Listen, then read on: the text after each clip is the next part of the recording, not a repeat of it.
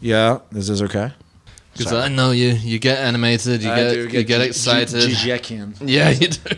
Right. Yeah, talking about philosophy and or craft beer or music sometimes can bring out a kind of sprite in you. Yeah, I get a lot little of hand movements, a little jittery, Yes. a little overexcited. Yeah, especially as I start drinking a little bit more. Yeah, which is what's happening now. And Exactly In, right. in fact, that's the basis of this podcast. Really, is Yeah. my idea was a text message that basically went like this: what if we got drunk and talked about philosophy on a podcast? I'm someone who doesn't know very much about philosophy. You know quite a lot more than I do. Yes. Wouldn't it be funny if we did that whilst drunk? I mean, basically, the idea of the podcast is terrible, but if you add whilst drunk to it, I think that's the niche. You know, that's the thing that catches people's interest. Right. Yeah. It makes it relatable. That's the drill. Yeah, because if we say, oh, it's two guys talking about philosophy, boring. Who cares? exactly. But they're drunk. Whoa! Wait! This is fun now. Well, All I mean, it's, I've actually had probably some of the best conversations about philosophy. If you're, just disinhibited enough to let thought flow freely, that works in your favor. If you are a little too drunk, you tend to that's my problem. Is I always end up incoherence. I tip over not only into incoherence, but into either paranoia or a very angry kind of angry philosophy. Nihilism tends to come out. So I have to monitor that myself, but definitely there is that kind of sweet spot, probably between about 2 and 3 drinks in, where you're lubricated, right? Exactly. And everything goes a lot better when lubricated. Well, this is my third beer, so I know. So we're starting starting on a bad spot. We're starting at the tail end of the good part. There we go. This is gonna go south quick. Yeah, we spend the good part talking about video games mostly, off mic, and then we're like, okay, we should probably do this podcast now. That's what I came here for. And so you missed all the good chat. Now we're going to do some of the slightly drink wobbly chat. We're talking Red Dead Redemption, Souls, the whole shebang. Yeah, you got to move that mic closer a little bit. Oh, okay. You try and imagine that it's a phallus. Yes. That you're trying to pleasure with your breath. You're trying to tease it with your breath. Is this close enough? Is this going to work? I'm getting quite aroused. All right. Oh, there we go. Yeah, perfect. The levels are getting aroused too. Great. All right. So you, Daniel, are my philosopher friend. I sometimes call you my bald philosopher friend, just so people know exactly who I'm talking about. Yes. And we met. Should we talk about how we met first, like how we came to know each other? Sure. I mean, go for it. I mean, you're a good storyteller. I Who think. tells this story better? You are a better storyteller. Oh, you tell it, sweetie. No, come on. No, you're the script writer. I am the abstract meditator. That's one way of saying I'm the lonely wanker. Exactly right. So we met in Westwood, California, in about, I don't know, 2013 probably. It was about a year after I got here, after I got to America. Yeah, it was either 12 or 13 for sure. Yeah, and it's when Colin and I, my other friend Colin and I were at the film school here. And so we would hang around this kind of area after school at night and would hang around the bars here. And at some point, we kept bumping into you in these bars because you were there all the time. I tended to be there, all the time. Literally every time I would go, I think you'd be there. Yeah. So after a while, at first you were just still there. You're still there. Yeah. Not right now, but No, not during this whole time. But not during this I time. imagine as soon as it's over, as you'll soon be back as it's there. open, I'm back there, dude. Yeah, and I don't really remember how we got talking, but how did we get talking? If I had to guess, it would be I came outside and asked for a cigarette or something. That sounds pretty likely. That sounds very likely. And then I either intruded into your conversation or you're very chatty yourself. Yeah. So we probably just started yapping about whatever it was that we were, Yeah. No, that makes some sense to me, and I think. I remember striking up a very casual bar friendship, like bar compatriot friendship. Where we would go out for a cigarette and talk or whatever. Or, what are you up to? What do you do? Oh, that's cool. Blah, blah, blah. Right. Very much like that. And then I remember one of the waitresses saw you talking to me outside, and this was a waitress who talked to me all the time for some reason. But wasn't it? I mean, this was a little bit later, right?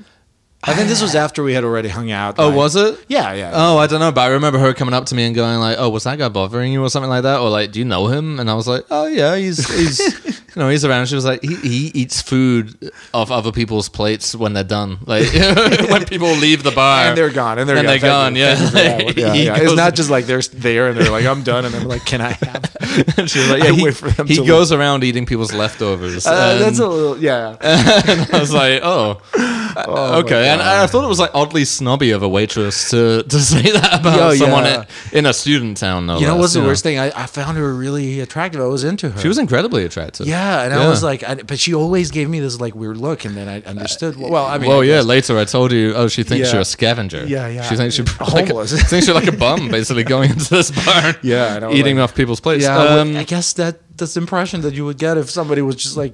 No, you're right. That must have come later though, because when she told me that, I remember thinking, "Oh, of course he does." Yeah. You know, it didn't surprise me or ick me out in any way. I was just like, "Oh well, yeah, that's Daniel. Of course he would." Of course. Why not? No. So then I remember at some point, I don't remember the hows and wheres and whys, but at some point we were in my car together driving somewhere.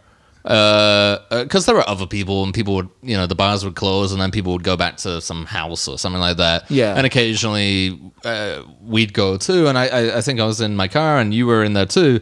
And on my shuffle, like Spotify shuffle Cradle or whatever, of Filth. Cradle of Filth came on. It was like 13 Autumns and a Widow. 13, was it that one? I think so. I was in the back seat. You were in the back Colin. seat, and you just went, Cradle of Filth, and I was like, yep. Because a lot of people say, Cradle of Filth, because they know that one or two songs. I knew the lyrics. But then he starts saying the lyrics to this 20-year-old album. I even remember what you said as a response. I said, this guy.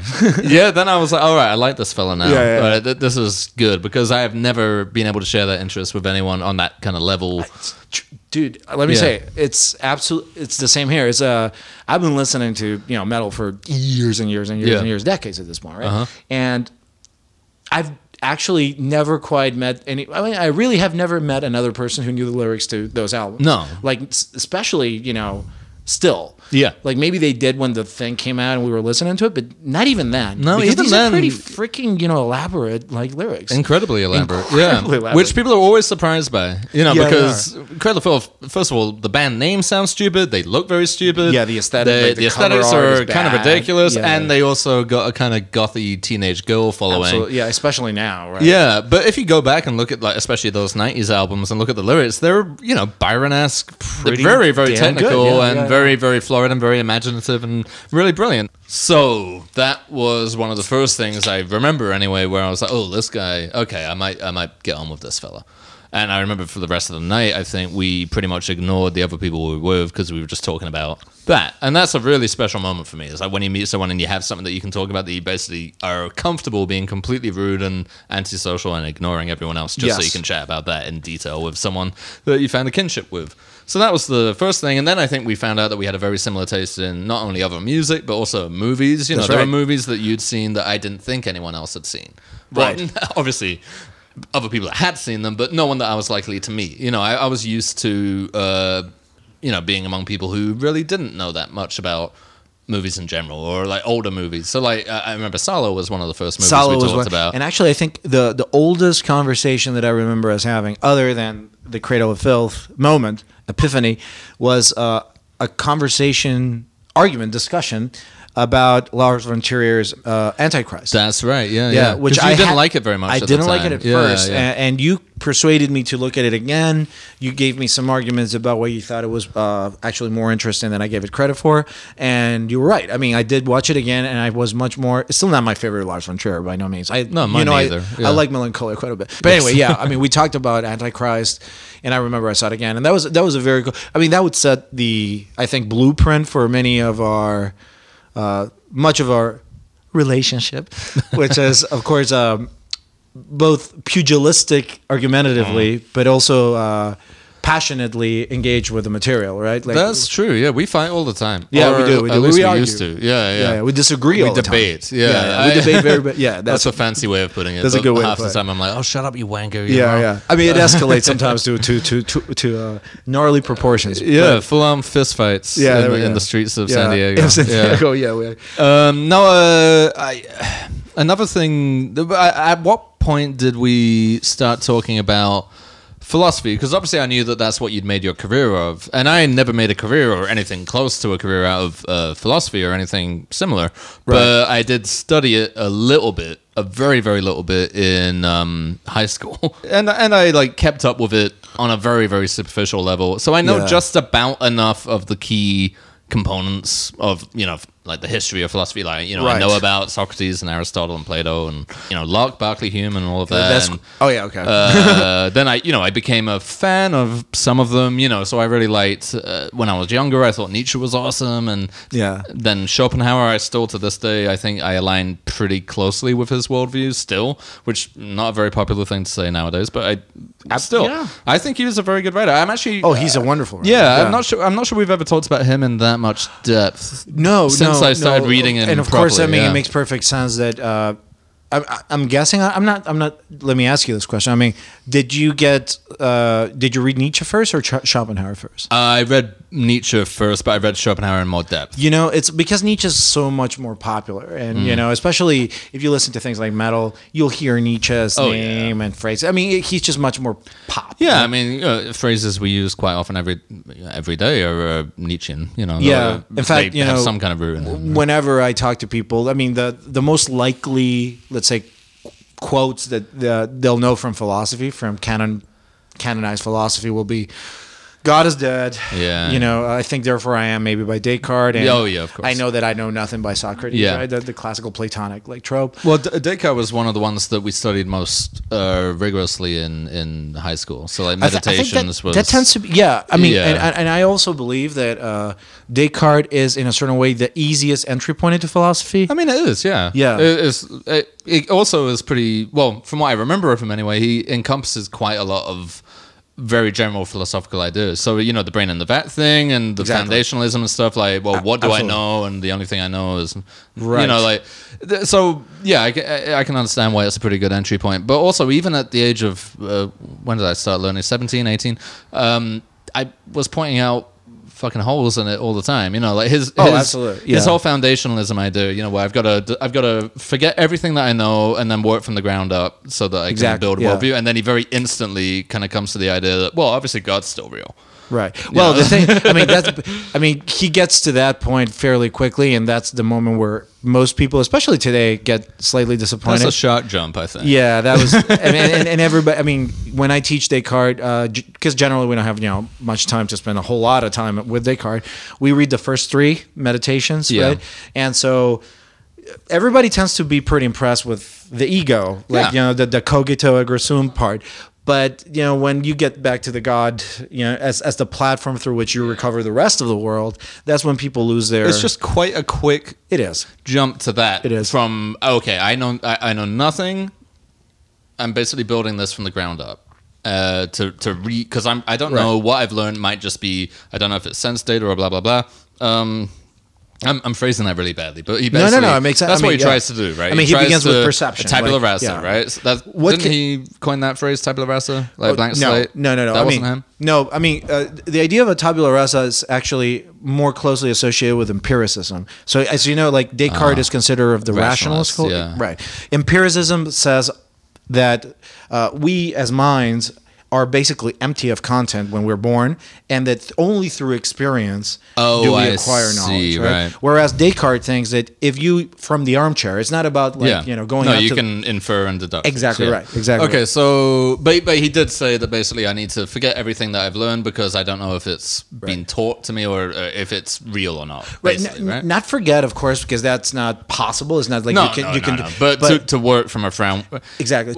To suspend belief. So his method is something that he calls radical doubt, which basically means let us, as a thought experiment, right? Because that's what he's trying to do. It's a thought experiment. He says basically, let us simply suspend belief in everything that we have taken for granted so far.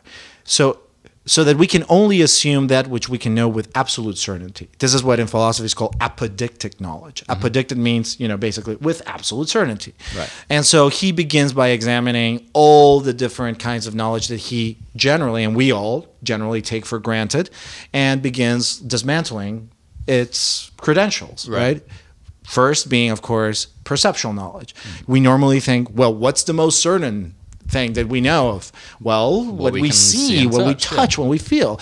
But, it takes us very little to figure out just, an old, we don't have to say, as everybody knows, but like The Matrix and all these other, movies and popular cultural experiments. Yeah, whether it's a simulation or even a hologram of some kind. But I could be dreaming, and I could be this and that. But then he also, isn't that where he brought in the malicious demon argument? The evil demon. Evil demon? Yes. Yeah, so that's, or the brain in the vat thing, right? So his idea, his... Well, the brain in the vat is actually a much more modern consideration of that. I mean, modern, not in the sense of modern philosophy. Oh, he didn't write it that way? No. He just said evil demon. Okay, so he was wondering if he was just a brain that might be being... Well, he didn't really wonder this, but he posited that, for all we know, we could be a brain being fed information by a malicious demon, and therefore nothing we see or touch or feel is actually real. It's just...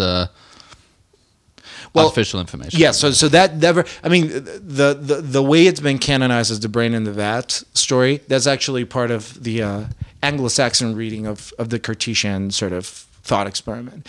So if you look, you probably know Daniel Dennett, right? Yes. Right? Yeah. So he actually, and I highly recommend this to anybody who wants to take a look at like a cool little short story based upon a Cartesian thought experiment run amok in a kind of sci-fi context. Okay. It's called Who Am I? What Am I? Or Where Am I? No, Where Am I think is. It's called Where I Am? Whatever. Yeah. Where Am I? Where Am I? Okay. Yeah. By Daniel Dennett? It's okay. I didn't know he wrote fiction. Yeah. Well, that's actually one of... I mean, he has like 3 or 4 like very short stories that are philosophy fictions. Because Daniel Dennett, if you don't know, is a philosopher, but he also focuses quite a lot on theology and religion, right? Yes. I mean, that's, after he joined the quote-unquote the new horsemen the 4 horsemen atheism or whatever the fuck they call themselves. That's stupid. I mean, but he's a philosopher by training who mostly works on the philosophy of science. And most of his work, published work, is on the philosophy of science. So he works a lot on philosophy of mind and philosophy of science and the intersection between the two. Classical questions that get raised often in philosophy that were already very much Descartes' questions. How do the mind and the body interact, right? Is the mind reducible to the body? So that if you have, say, a comprehensive knowledge of the brain, of neurophysiology, neurobiology, then, knowledge of the mind comes with that. Or is there a sense in which our understanding of the mind cannot be reduced or assimilated to our knowledge of how the brain functions? And these are questions that are very much still with us today. So, all right, well, before we get too much into that, then you should probably give your credentials. Otherwise, people might be like, well, who am I listening? Does this guy know anything? Is he just a blabbering idiot? I know that I don't know nothing. Well, there you go.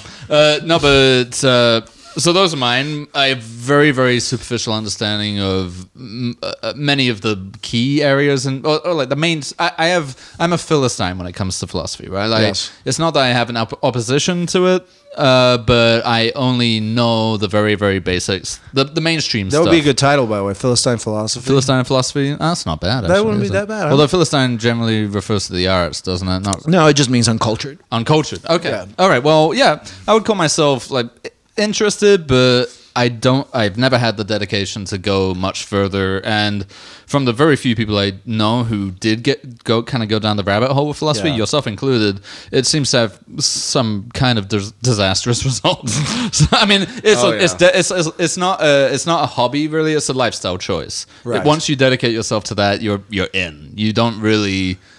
I mean, you would be able to tell me better than I would, but it seems like people who I never meet a casual person who has a normal job and a normal life who also really knows a lot about philosophy. It seems like once you know a lot and once you really get into that way of thinking, then that kind of becomes your purpose. Maybe to an extent you're like, well, what's the point in anything else? Because this is life, Yeah. And that's not to say that you don't do anything else, because you certainly do, but anyway. In fact, I think philosophy made me more curious naturally as a person. Yeah. Because I think, there's a lot to explore there, but you're right that, well, at least in my case, I totally identify what you just said. When I discovered philosophy, it was so intoxicating. I think partially the reason is because philosophy gives you a sense of ordering and a feeling of power that you can sort of like, oh, now I understand how it all fits together. Right. Like everybody sort of understands that the world is this like incomprehensibly complex motley of practices, from art to politics to science to religion to sports, whatever you want. And then philosophy comes along, or the philosopher comes along and tells you, here's a theory that puts everything in its place, right? And so it gives you the sense of order, the sense of mastery over everything, over history itself. And that is very, especially when you're young, right? Alluring. And, of course, what happens generally is that you have your favorites and you become really convinced, and then you get into intricate confrontations with people who hold other views and so on and so forth. Is it kind of like religion in that way, do you think? I mean, a lot of the things that you were the things that you were attributing to getting into philosophy sounds quite similar to people who might find a religion. So you start learning it, you feel a mastery over the world and over history, you start to put things together, and then also you get so attached to one way of thinking that you find yourself, in conflict with people who think differently. Yes. Do you not think it's a little bit similar? Yeah, I absolutely think so. I mean, and for that matter, it's not that dissimilar to other fields of human intellectual practice like science, right? Insofar as, people draw the coordinates of their worlds and of their experiences, academics and intellectuals tend to do very strongly based on the books that they happen to read, the professors they have happened to have, the discussions they happen. And, books are extremely, they leave a mark on these people because they end up working on these books for a living, right? And cultish, followings develop. Mm-hmm. And one of the things that I personally try to, even though I've had my affiliations, my sympathies and antipathies as well, right? I've always tried to resist the temptation of becoming simply a scholar, in the sense of someone who follows someone else's view. I always thought since the very beginning that philosophy, reading or learning the history of philosophy, was a platform to eventually come out with your own. With my own. Yeah. Right? And not because of some egocentric, maniacal thing. It was more like I want to contribute to this history, right? To this field. And that, I think, is where certainly you differ from me and probably from most of the rest of the world, right? Is that you care enough about it and you're that deeply invested in it. From many points in my life, my conclusion has basically been, it's impossible. It's fucking impossible to really know what's going on or anything, and you're kind of wasting your life by just pondering the hows and the whys and the wherefores and all of that. But I flip between it. There's a part of my brain that does want to get into it, but I'm certainly not dedicated enough to. So I was going to ask you. Too, right? I'm sorry? It's very time consuming. It's certainly time consuming, and yeah, like I suggested, it seems like a lot of people who do get into it, they kind of have to go the whole way. It's hard to be have one foot in and one foot out of academic philosophy, right? But actually, I mean, you asked a question that I don't think we got to answer, which was how quickly into our friendship did philosophy show up? And I honestly don't remember. I think it never did as a kind of full blown topic that we just started talking about philosophy. It's more like, I mean, obviously I told you what I was doing with my life, and also to answer what are my credentials, because we also didn't answer. We should probably get to that at some point. I mean, we keep getting. I mean, that's part of what philosophical discourse is. I mean, it's right? a lot of tangents. And so many of the great philosophers are always they'll start a book saying, "Oh, here's the project. This is what we're gonna do," and they never finish the project. Right? So by the end of the book, you get to step 2, and they got diverted into anyway. Yeah, and that's kind of how our conversations tend to go as well. But I mean, that's part of the thing is you don't know what is worth exploring or needs to be answered sometimes until you sort of you get in the middle of the way, right? And then you have to take that side route, side road, sorry. Yeah. And then eventually you find your way back, if you do at all. Sometimes the questions change. This happens all the time. But anyway. Well, I'm going to force you to find your way back to roughly what your history with philosophy is. For instance, when did you first realize that was something you were interested in? So the first time You can go way back. Okay, yeah. I mean, not to bore with excessive autobiography, because who cares? But I guess the two essential moments were, first, when I was in high school, right? I didn't really know anything about philosophy. I had never read philosophy as such, any philosophers. But I was very much into literature. I was reading a lot of poetry, novels, short stories, of all kinds, right? Of all traditions, and translated from all languages.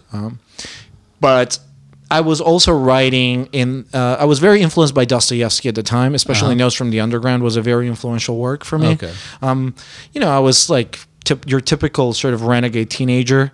And Notes from the Underground struck me as a piece of aberrant literature where the character had this kind of like absolute disregard for his society, and I at the time I was naive, so I thought Dostoevsky was kind of the underground man himself. I didn't pull them apart. I didn't realize Dostoevsky was criticizing the underground man. But anyway, and he's one of those authors that we got a lot of in the 19th and 20th century who kind of crossed over, kind of like Jean-Paul Sartre, for instance. Exactly. They were kind of. Well, Sartre was also a philosopher. Right? Exactly, but you could say the same about Dostoevsky. Maybe not professionally or academically, but certainly the books that he wrote were almost like philosophical parables. Well, I mean, the only thing is that Sartre actually had like philosophical systematic treatises. Not a bad example. Like Critique of Dialectical Reasoning. Right. Okay. Well, maybe a bad example, but see, this is why I'm who I am. I don't really know this stuff. No, but I mean, your point is still is right, which is like there is a bit of a crossover, and that's actually that's a big question on its own, right? Like the borders between disciplines. Is there a moment where literature stops and philosophy begins? One of the tropes that became very popular in the 20th century, especially in what is called postmodernity, right, is that different forms of discourse that are normally not considered literature can be considered in an extended sense kinds of literature, even science, religion, philosophy, you name it, right? So it all depends on what your concept of literature is, how broad, how narrow it is, and so on and so forth. And also, if I mean, forgive me if I'm wrong, but I believe that philosophy as its own, not doctrine, as its own field, that wasn't really the case until fairly recently, like a few centuries ago, right? Before then, it was the natural sciences and it was part of. It was tied into science, right? Well, yeah, exactly. I mean, philosophy as a separate thing from science, is actually a relatively modern construction. Like, 1700s, 1600s. It's actually a modern construction because even if you go back into, there was a distinction between fields that were, say, for example, in the medieval and scholastic period, the way that the system of knowledge, if we want to call it that, right, or the schooling system, the way you divided the academic branches was between two great fields, what was called Metaphysica Generalis and Metaphysica Specialis in Latin, obviously. Right. Metaphysica Specialis was divided into three subfields: psychology, psicologia, theology, which is the study of God, obviously, and then it was cosmology, which was roughly what we would consider the study of the natural world. So the study of man, psychology, the study of God, the summum ens, right, and the study of nature, inanimate nature, right, cosmology. And next to this, which was Metaphysica Specialis, special metaphysics, was general metaphysics, right? Which would encompass things like the principles of logic, general philosophy, and so on and so forth, right? So the consolidation of a separation between science and philosophy, it's not an overnight thing. It's not like you can put a date on it, right? It's a gradual process, but it definitely becomes accentuated with the birth of modern science, right? Because with modern science, you have, and this is a really complex story that might be a little too intricate to get into immediately right now, but especially with the great revolutions of Copernicus, Galileo, Newton, but also Descartes, Leibniz, and so on. You have a tectonic shift in how science is conceived and how the natural world is conceived. And philosophy, here's where things become controversial. Philosophy in many ways follows this development, and in other ways lags behind it. In many ways, philosophy remained beholden to, let's say, theology and the older metaphysical worldview. In other ways, it became aligned to it. And the way that this alignment or disalignment has worked has been explored by many, many thinkers to this day. Well, so how much of what we call philosophy now is pretty much just retroactive, right? Like, for instance, Stoicism is considered sort of a branch of philosophy now, but really what it refers to is notes from either emperors or political figures who were basically just writing stuff down. They weren't trying to contribute to any field of academia or anything like that. Like, one of the most famous Stoic texts is Marcus Aurelius' Meditations, which were just notes in his journal. He didn't even anticipate they would be published. Right. But that now constitutes a a part of philosophy. Yes. So it's never, at least until recently, I mean, I guess that's what I'm saying, is that it's a relatively recent phenomenon that someone can say, I'm a philosopher, that's going to be my field of study, and that's going to be my field of expertise, and that's what I'm going to contribute to. Well, the schools existed since Aristotle, right? Obviously. I mean, since the Greeks. But what happens oftentimes is that, when you say that a lot of things are retroactive, is that oftentimes words still mean the same thing that they used to mean, right? Right. Obviously. So take a very, I guess, a word that most people tend to use often, like I'm a materialist, they will say, right? Like, I don't know, materialism is a position that a lot of people will identify.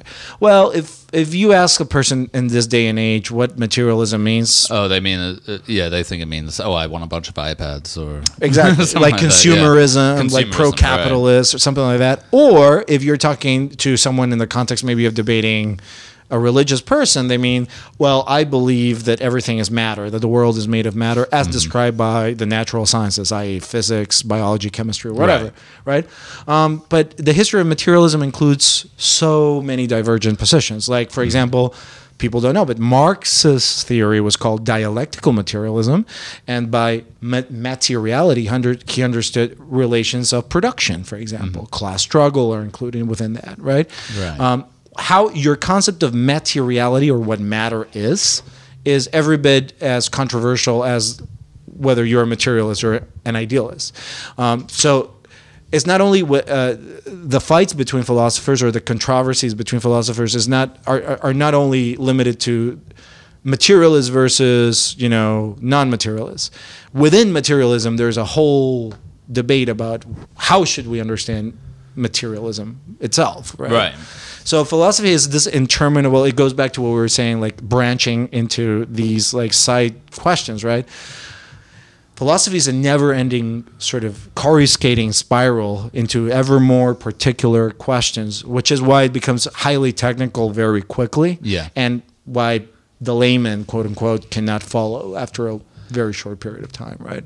And that's pretty much me, a layman. I mean, I told my wife that I was going to do this, and I pitched it to her as, me who knows nothing about philosophy, and Daniel knows everything.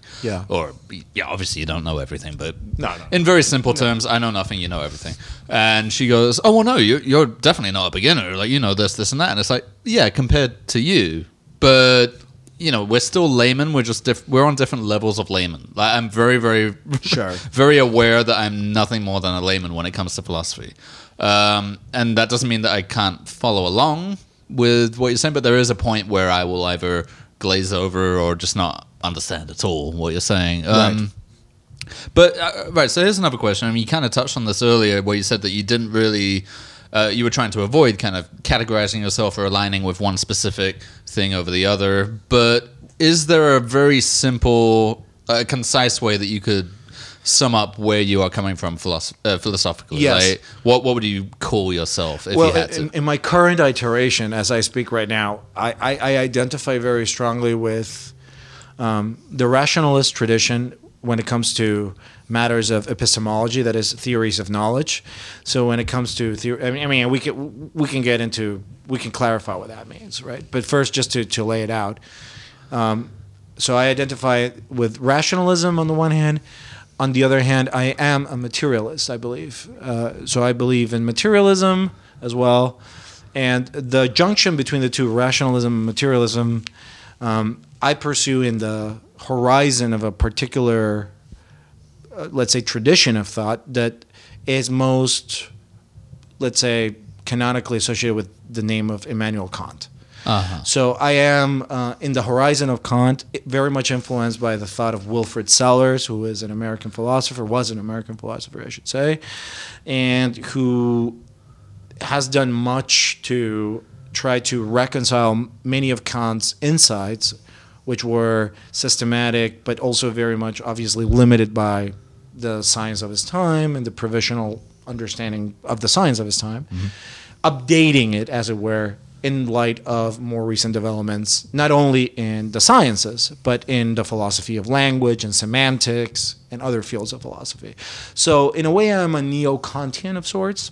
Okay. But my position is also informed by insights from other thinkers and traditions, from Gilles Deleuze, Nick Land, Hegel, Alain Badiou, and many others.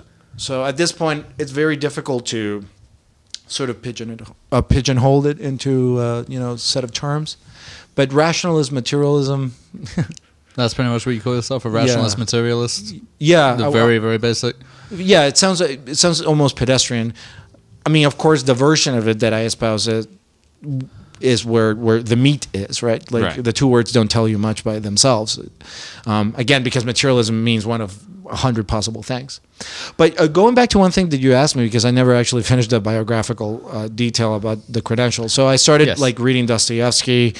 So that was moment one where I started writing these completely amateurish, sort of almost confessionary diaries, which were attempts at self-reflection, but dealt with philosophical topics, much like The Underground Man, right? Like there were critiques of society, of the human condition, of emotion, blah, blah, blah. Very naive. An angry teenage blog, An angry teenage blog. I mean, hey, look, you could call any angry teenage blog on fucking LiveJournal or whatever. Technically, it's a form of philosophy, even if it's a very shite one. Yeah, I agree. I agree. And of course, I mean, and honestly, like, it's easy to be sort of, snide about it, but without having had that experience, I don't think I would have been able to arouse the minimal level of self-consciousness that then led me to get engaged with philosophy more seriously, right?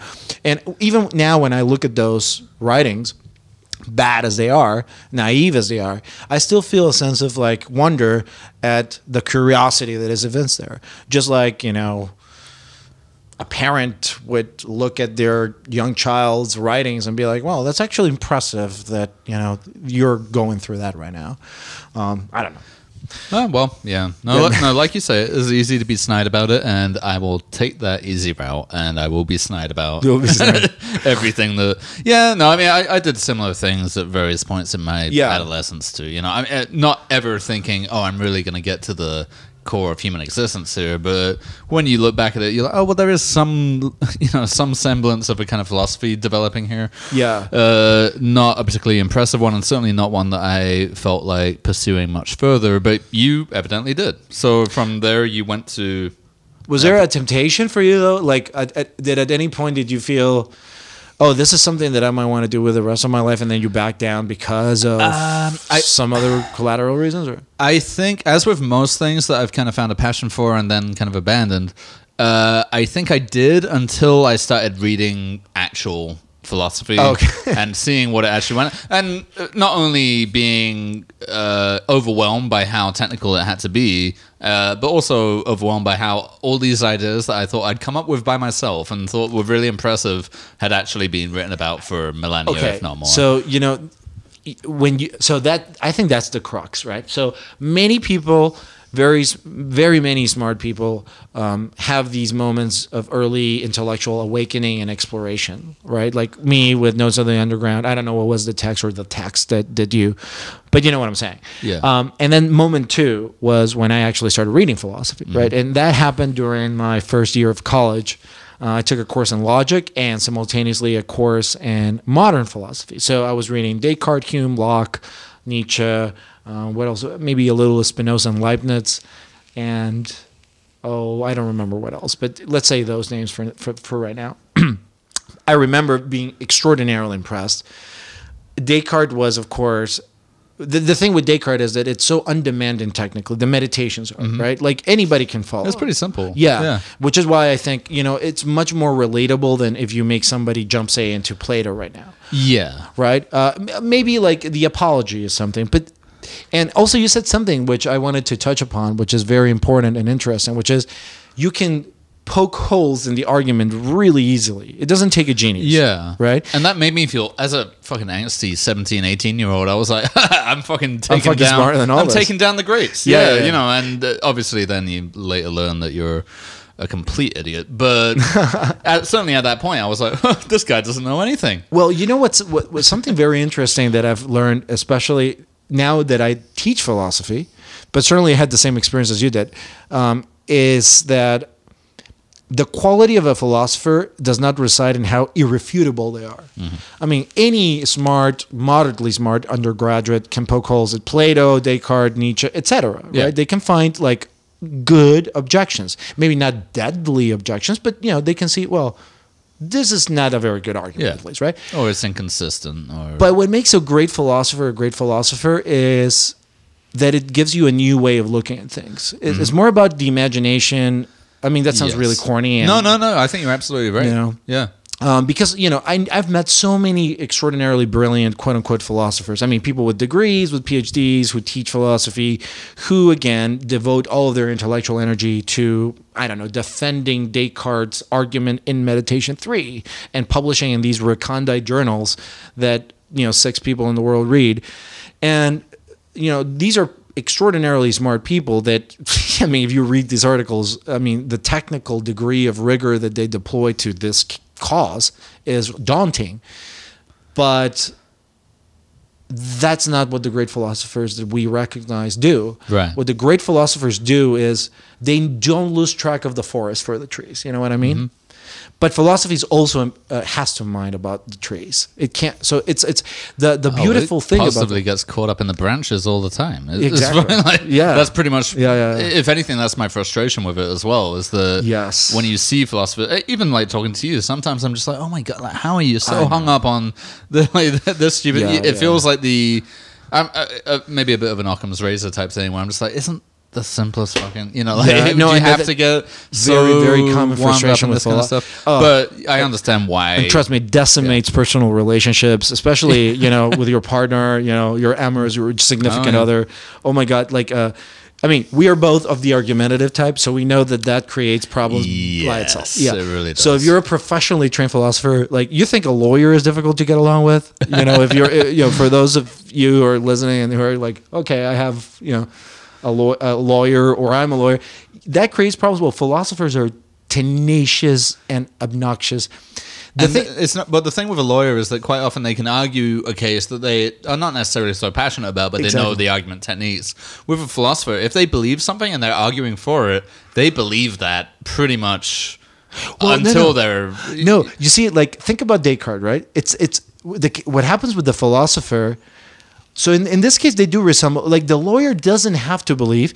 So the philosopher, all that the philosopher needs to do is interrogate why you think what you think. Yeah. They don't have to take a stand even. They just say, well, what do you mean by the word X, right? Yeah. Or what, well, you said this, you said, typical, like if you read, Plato, the Socratic dialogues, how do they go? Everybody's having a good time, right? They're like drinking, they're like wherever, and Socrates shows up and basically starts asking questions to some wise dude who's, I know what justice is, I know what the good is, I know what this is, what that is, and of course, quickly enough, Socrates realizes that everybody who claims they know what they're talking about don't really know what they're talking about, right? Yes. They end up contradicting themselves. They don't have good reasons for what they're saying, or some or other flaw, right? And that is a big difference between you and me in terms of how we go about those kind of arguments. Because you've seen me, I know in at least one example, you've been with me while I've been locked into a debate with, for instance, a religious person. Yeah. And someone, not only a religious, I don't really mind it. I'm not one of those atheists who fucking has to tear down anyone who believes in God. I really don't care. But if they start arguing for like scientific bases. Oh yes, you are my, and you know who I'm talking about, right? Well, I do remember the anthropological debate. Well, there was that, but I mean, you remember that girl who was claiming that Dr. Ben Stein, who I later remembered was the Bueller guy from Ferris Bueller, who then went on to become a Christian scientist. Yes. Wait, this was an Idle Hour, right? It was at Idle Hour, yes. And she was actually a girl that I was dating at the time. Oh, yeah. So, it was really in my interest if I wanted to push that any further. Jesus and Shakespeare. And she said that there's as much historical evidence for Jesus and his teachings and his miracles as there is for Shakespeare. And I said, that's just not fucking true. Yes. That is just not fucking true. And that's the thing where, I could have, if I wanted to just get my way and I didn't have any kind of inclination towards the search of truth, right? Which is kind of what philosophy is, in a very layman's terms. Sure. then I would have just gone like, oh, well, that's what you believe, and fair enough. I can't fucking do that. If someone's spouting absolute nonsense... I remember how I was trying to be extremely smooth. And that's what you did. And that pedagogical, right? I'm very diplomatic. And that almost frustrated me because I was like, I know you. And I was like, Danny, you there's want me to no go way that you're even entertaining the notion. Oh, no. But you're a lot better at that than I am. Whereas I would just go, no, you're fucking wrong. I think part of it comes with the trait, right? Like, of course, philosophers by and large have to be teachers. And when you're a teacher and you're dealing with dozens and dozens of undergraduates, you have to be both very patient and also very much aware that you're going to be dealing with people who are even hostile to what you're going to be telling them, right? Especially when you're teaching materials that clash very directly with religion, right, or religious views or other views that they might hold for other reasons, and you have to go about it in a way that barrier, because of personal conviction, right, spiritual conviction, whatever you want to call it, does not obstruct their capacity to learn. So it's almost a necessity that you have to find a way to make them feel like it's not a contest. It's not like I'm trying to indoctrinate you. What I'm trying to get you simply to do is to understand as much about this position as possible, right? And then choose whether or not. Exactly. Right. Yeah, and I wish I could be that level-headed, but when it comes to some things where I'm just like, this isn't even a difference of opinion. This is you saying things that are nonsense. Right. I can't abide it, and that's not. I don't. Oh, trust me. I also lose my temper. Yeah, no, and look, I don't think it's a good trait of mine or a positive one, but it is one that, for better or worse, I have, and I know that it's very, very hard to get rid of, and I don't realize until way later that I'm like, well, what was the point in that? Like, you didn't change their mind, or you just got kind of frustrated with them and made them feel stupid. Yeah, I guess, which isn't a nice thing to do, and not a useful thing to do if you actually want to. Well, for me, encourage people to learn. I think a good way to, at least this is how I got, because I'm like you, also very argumentative, right? I mean, there's a pugilistic dimension to philosophy, which goes to the very idea of Greek democracy, which is about debate and about this kind of confrontation of views, right?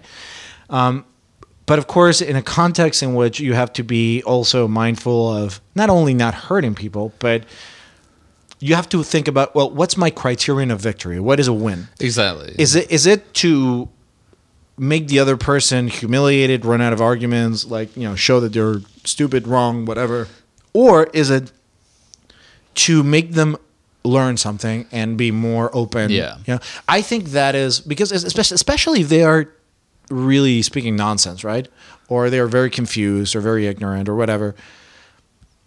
I want to help, right? I mean, that's actually a more noble interpretation. And that's what I think I'm doing by just saying like, no, of course not. But I realize that it's not the right way to go about it, because they get very defensive, especially if it's. And if we're talking about religion, it's usually something that's held very dearly to them and very emotionally. That's the main thing. It's like emotional reactions. Whereas, so coming at emotion with like logic and doesn't tend to work very well. So you have to either, you have better ways of dealing with it than I do, for instance. But something, this is really funny. So like professionally trained philosophers will usually be very understanding and almost like me, right? Like, with people who are like, they're not because there's almost a patronizing attitude, like, oh, you don't know, I'm going to teach you. And when we're talking about that situation, that's kind of what the feeling I got from you. I was like, well, you're just sucking up, kind of like you're in a really creepy way. But then, because I know that you. But if I talk to another materialist who happens to have a slightly different like definition of materialism as I do, who is a professionally trained philosopher, I'll go for the gutter, right? Like I'll kill him. So it's like I can take someone who believes that Shakespeare wasn't real and whatever. But if someone has a slightly... She did say that at one point. She was like, how do you know that Shakespeare was... Well, but it's also like, it's easier... It's almost like, it's easier to get offended when there's a morsel of truth in something that, threatens your position. Yeah. So when I hear something that is just simply ludicrous or very far out or just comes out of ignorance... It's like not worth engaging with too strongly. This is kind of a strange thing, but I read this quote by Henry Miller. I actually have it over there. I don't remember by heart, and I can't. Henry Miller, the novelist? Yes. Okay. It was weird. I was reading a book, a philosophy book, and apparently it came with a page separator, right? and it was imbued with this like Henry Miller quote, and it just fell out of the middle of the book because I hadn't gotten there yet, and it was like anyway. But the point is, the quote is about how it is that we must resist the temptation to hate that which is offensive to us, right? Mm-hmm. And where am I going with this? That when I encounter a position that is diametrically opposed to what I believe, so when I do have a conviction and something just speaks against it, what I want to do is actually use that as an opportunity to, learn to inhabit the opposite position for a moment. Yeah. That is actually a really good exercise. It's like, what if I was one of them for 1 second? Yeah. And just like, it's almost like an acting gig, like impersonation, And I by doing that, you come back to who you are with a slightly different, changed perspective. No, I agree. It's like a generosity. I agree, and I find that easier to do with things in a more abstract sense. Like I find it easier. For instance, like the reason I don't get instantly annoyed if someone starts talking a bit, Nazi-ish, for instance. Right. It doesn't actually offend me. Now, granted, I'm not in one of the targeted groups or whatever. Sure. And I'm actually a pretty fucking Aryan fellow myself. But that doesn't upset me in the same way that it does. I think, right. Like for instance, in the example I just gave about this girl who I was kind of dating who started saying stupid shit, I think the times that I get most angry is when I want the person I'm talking to, I want them to be better. Right. I want them to, so that girl I was sort of trying to date, and I was like, no, I can't, we can't go anywhere if you're I see like what this, you're saying. Right. It was an obstacle to you and her. Yeah. Whereas if I'm talking about religion in general or thinking about religion in general, it really doesn't bother me what people believe. But because it's a person that I care about, and this is why I tend to get in, the worst arguments I'll tend to get in are with people who I kind of either want to be friends with or want to like. Right. And if they have something in them which, I just don't like that, then I feel this need to try and change it. Well, which is probably a terrible control freak type. No, that is true. So I can absolutely relate to that. I mean, I just told you what I do with students, or like this person that you're talking about, I had no investment with. I mean, I didn't know her, right? But let's say when you and I go, when we argue, we don't pull our guns. I mean, No. I'm still I have a mode of arguing which is different than yours. You're more like sort of feisty. That's because I don't have the academic skills to be able to be subtle. I know a lot of like people who have academic skills who are. It's just a temperament thing. Also. Maybe, yeah. I think so. I mean, maybe not only, but yeah. Almost everyone in my life has told me that I'm argumentative. Yeah, you are in a bad way.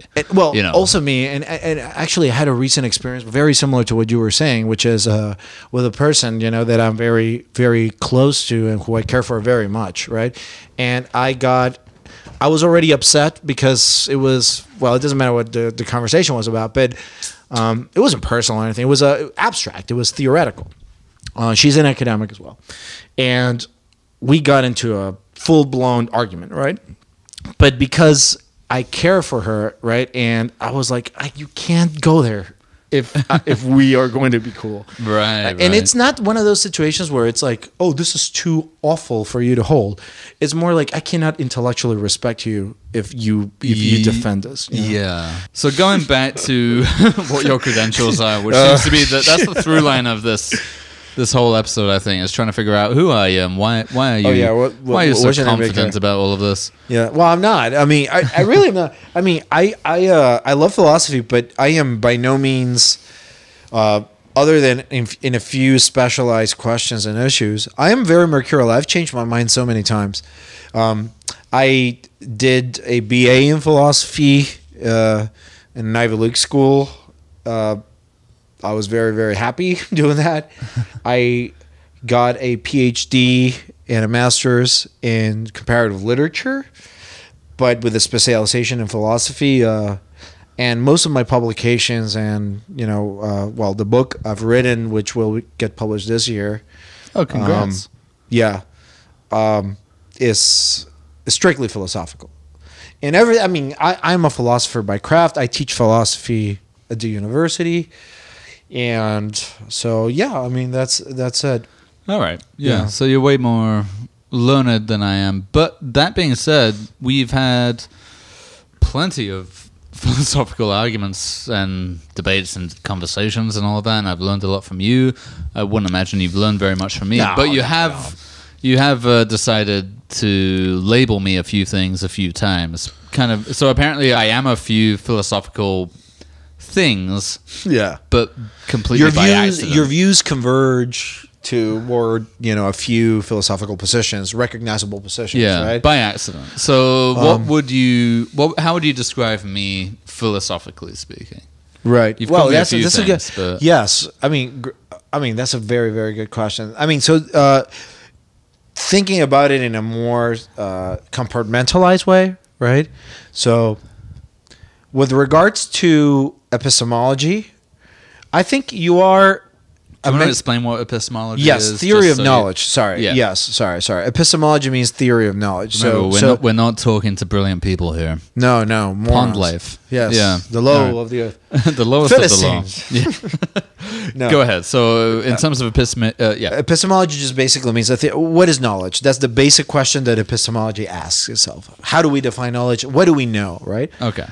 So what am I? So for example, so just to lay out what the basic positions are, you can be a skeptic, for example, who claims, we don't know really anything because we could be wrong. There's no way to be sure about nothing.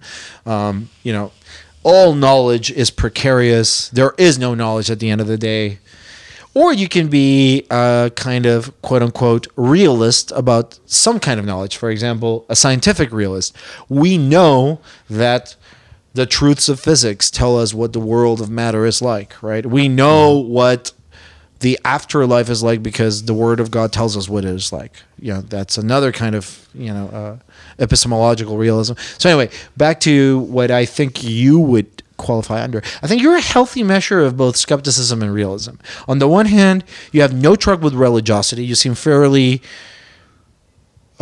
steady in you're in a kind of scientific realism where you seem to trust what science says. You don't believe in any kind of spooky, supernatural, strange stuff. Even though you dabble in those. I'm interested in it. I'm fascinated by it, but I definitely don't. I don't think you believe in anything that's been. Yes, you don't believe in ghosts, UFOs, gods, and demons, souls. No. I'm interested in what they might refer to. Especially God and gods and stuff like that. Like I think, calling any one thing a god or any few things a god could be descriptive of forces of nature or the physics of the universe, the workings of the universe. Sure, why not? But like Spinoza. Yeah, but in terms of like whether I believe the mythology of it is all real, no. There's very little convincing me of that. Same with ghosts. Same with I think. So I've always said. I mean, the one thing that really comes across is you're an accelerationist. That's the thing that you keep saying. Yeah. So accelerationism is a view which. It has its roots in Marx, but it was popularized by Deleuze and Guattari and Nick Land, and a British philosopher called Nick Land. And it has contemporary variants, one of them espoused by Nick Cernusek and Alex Williams. Anyway, long story short, what accelerationism means is the thesis that we should not believe that any form of cultural, human formation, whether it be religious, whether it be the way we experience the world through our bodies, whether it be our economies, our societies, our political systems, are here to stay.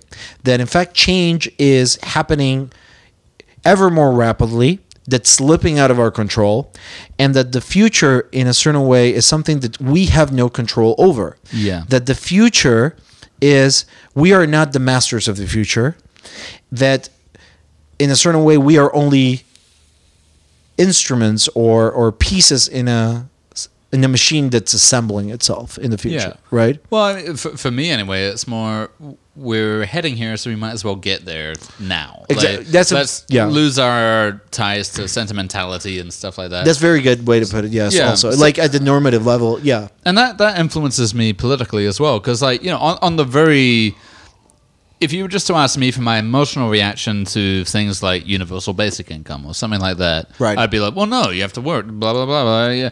But realistically, I'm like, well, no, if we get there, then we get here, then we get there. And basically my end goal is that we do all live in a simulation of some kind. Exactly. That's my end goal. It's like as soon as we get that technology, as soon as that's available, that we can do, brain mapping or whatever the fuck, that we can put ourselves in pods and basically simulate our entire life. Yes.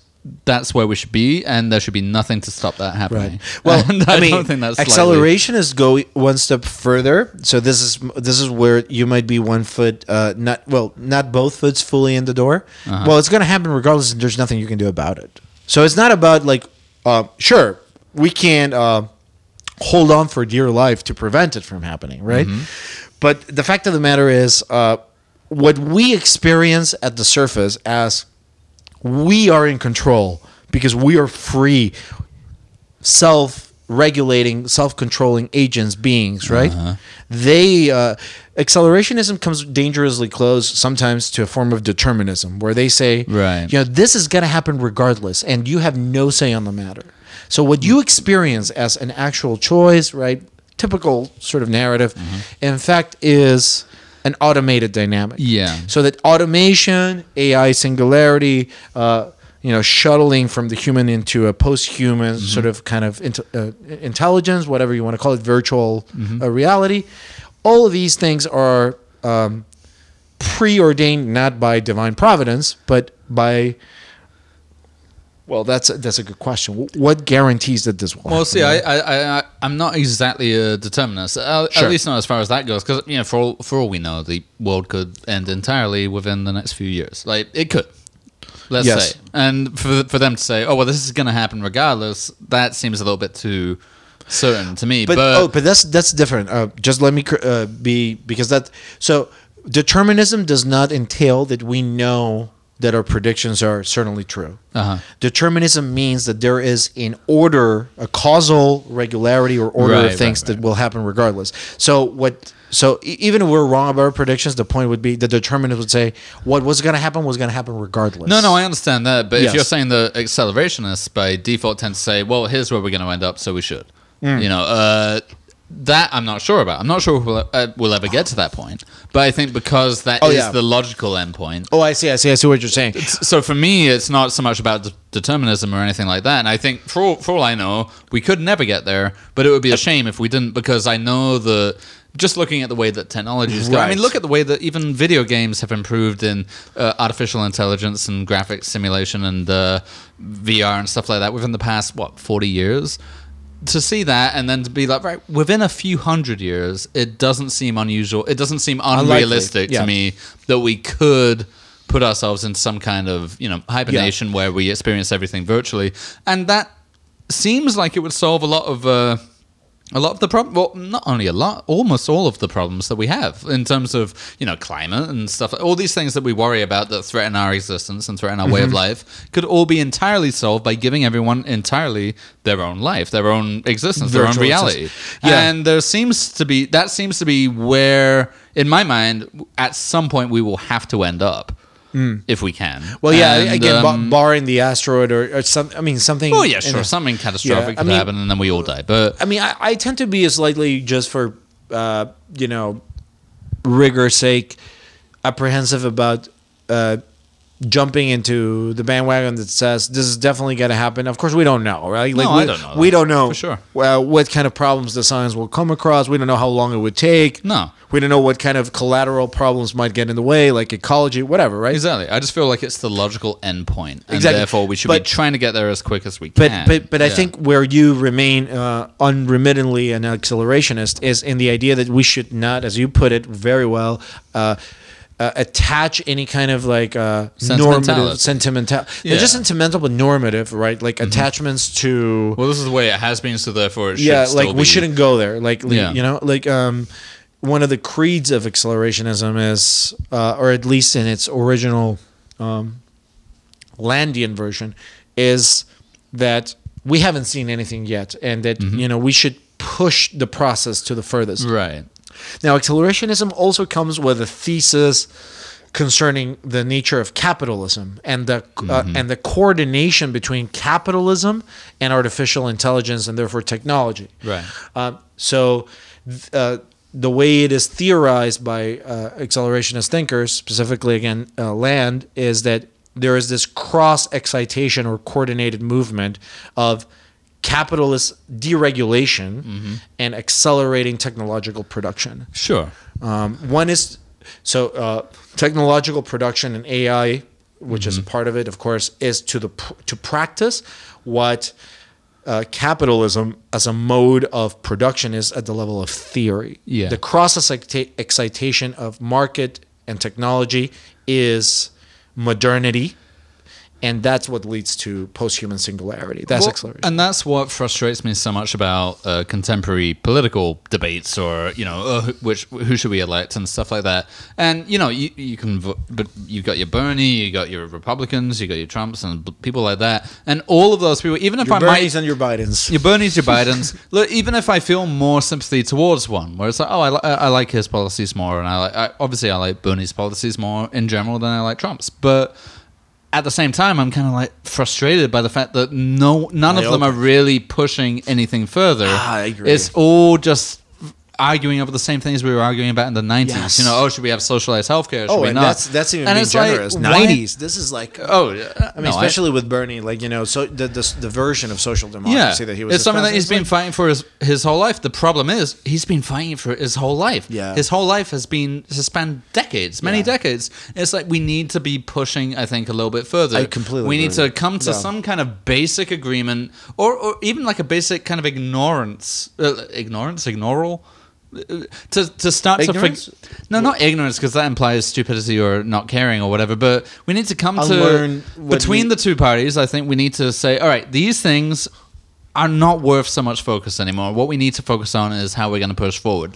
So back in the ancient Greece and especially ancient Rome, emperors would consult with not businessmen or people like that. They would consult with thinkers and philosophers. Seneca, for instance, is a pretty good example of one, to try and figure out, okay, where is society going? Like, where do we go from here? What is the aim? What is the ultimate aim?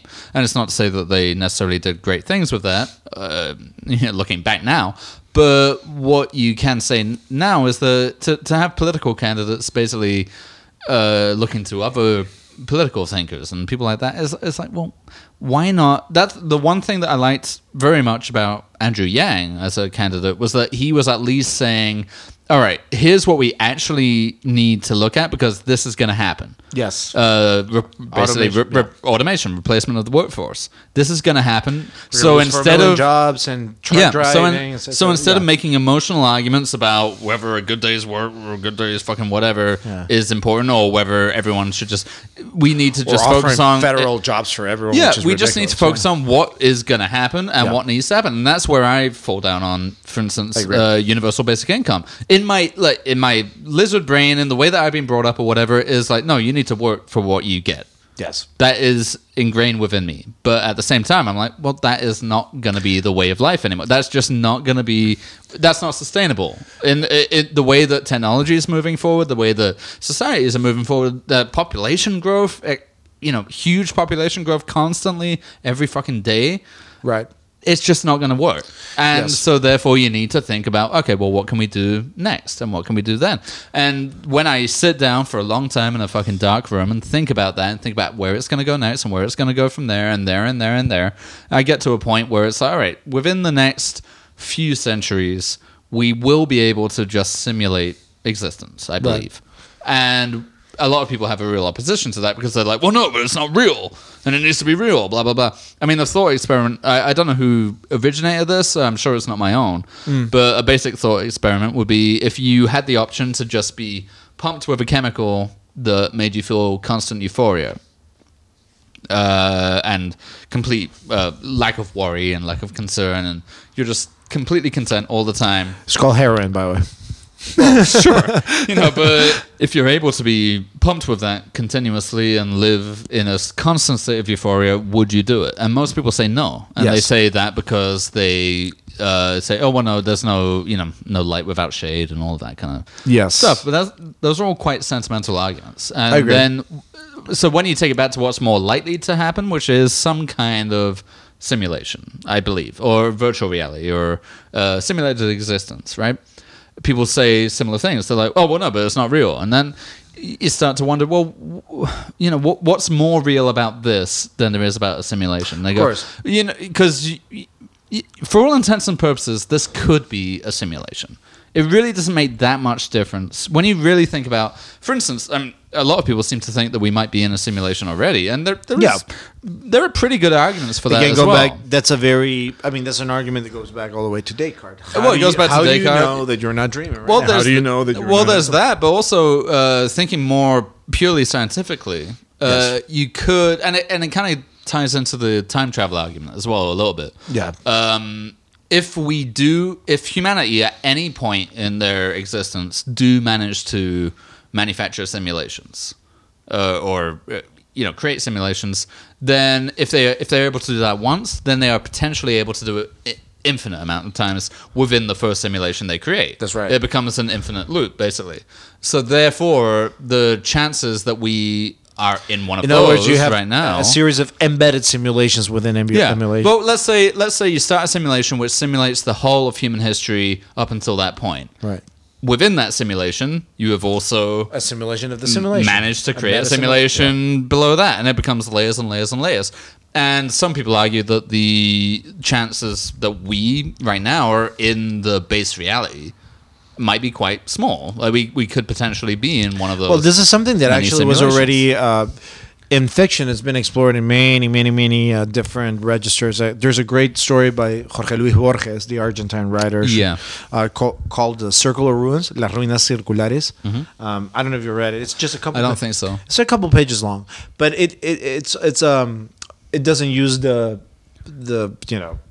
simulation example. It uses the dream example because obviously this was written in the 30s. But you're absolutely right. I mean, again, we don't know where we're gonna get, if we're gonna get there, when we're gonna get there, and so on and so forth. But what's absolutely right is that there is a trend. Even, this doesn't necessarily have to do with anybody in the political spectrum. It's both left and right, a kind of resistance to the idea of, let's say, complete assimilation into a virtual sphere or a virtual world, virtual life. So one of the reasons why, or rather, what I should say is that accelerationism is often also attached to another philosophical position, which is called posthumanism. Mm-hmm. The idea that we shouldn't cling into the idea that we as humans, Homo sapiens, these biological creatures which evolved from the apes, blah, blah, blah, right? Mm-hmm. Clever apes, as Nietzsche called them, are here to stay. Mm-hmm. That if the means emerge, as they might very well, of migrating intelligence, experience, or resources into more expressive, expansive, durable, and interconnected, energy efficient, etc., modes of intelligence, why not? That the idea that there is something precious lost if we do that compromise, if we cross that boundary, that is just the latest version of, religiosity, or the latest version of piety. The Nietzsche little parable, right, about the stars? No, I don't. Do you mind? It's one paragraph. No, go ahead. It's right here. Hold on. So here's a quote. It's a very famous quote from Nietzsche. It's actually the opening in a very famous essay of his, which I usually teach, called On Truth and Lies in an Unmoral Sense. And it's a fable about the end of humanity. Here's the quote. Once upon a time, in some out-of-the-way corner of that universe, which is dispersed into numberless, twinkling solar systems, there was a star upon which clever beasts invented knowing. That was the most arrogant and mendacious moment of world history, but nevertheless it was only a minute. After nature had drawn a few breaths, the star cooled and congealed, and the clever beasts had to die. One might invent such a fable and yet still would not have adequately illustrated how miserable, how shadowy and transient, how aimless and arbitrary the human intellect looks within nature. There were eternities during which it did not exist, and when it is all over with the human intellect, nothing will have happened. So, of course, the accelerationist thesis is that it is not only this apocalyptic predicament where the human intellect emerges as a kind of fulguration, as an anomaly, brief anomaly in the eons of history, of cosmic history, and then ceases as the stars cool and the clever bees die, but that also the human being can be understood as a kind of point of passage. Of course, we are, as we understand, because of the theory of evolution, a point of passage between pre-sapient life and sapient life. But one of the theses of accelerationism, and not just accelerationism, but many forms of futurism and posthumanism, stipulate that the human is just a transitory phase toward some other form of enhanced sapiens, right? In AI, they speak of the singularity hypothesis, right? The moment that AI is able to not only achieve human levels of, intellectual competence, but in fact can potentially exponentially exceed them. And once that stage in our technological evolution is reached, it's very difficult to predict how history will look after that, right? And for us to keep attached, as you say, because of sentimental, normative, political, religious reasons, to this humanity that we are in the flesh and bone seems parochial, naive, and perhaps fucking stupid. I'm fucking stupid. All right, well that'll about do it for this one, I think. We'll be getting into all of this stuff. I mean, there's a wealth of stuff to talk about, and you and I have entertained conversations of hours and hours over the years, which we can perhaps try and replicate here for other people to hear if they want to. Flesh out in their own way. Yeah, exactly. For some reason, I thought that the conversations we have that tend to drive people out of the room would make for good podcast listening. Hey, who knows? I guess we'll see. We'll see. All right. Well, it's been a pleasure. I'll be back. Likewise, sir. All right.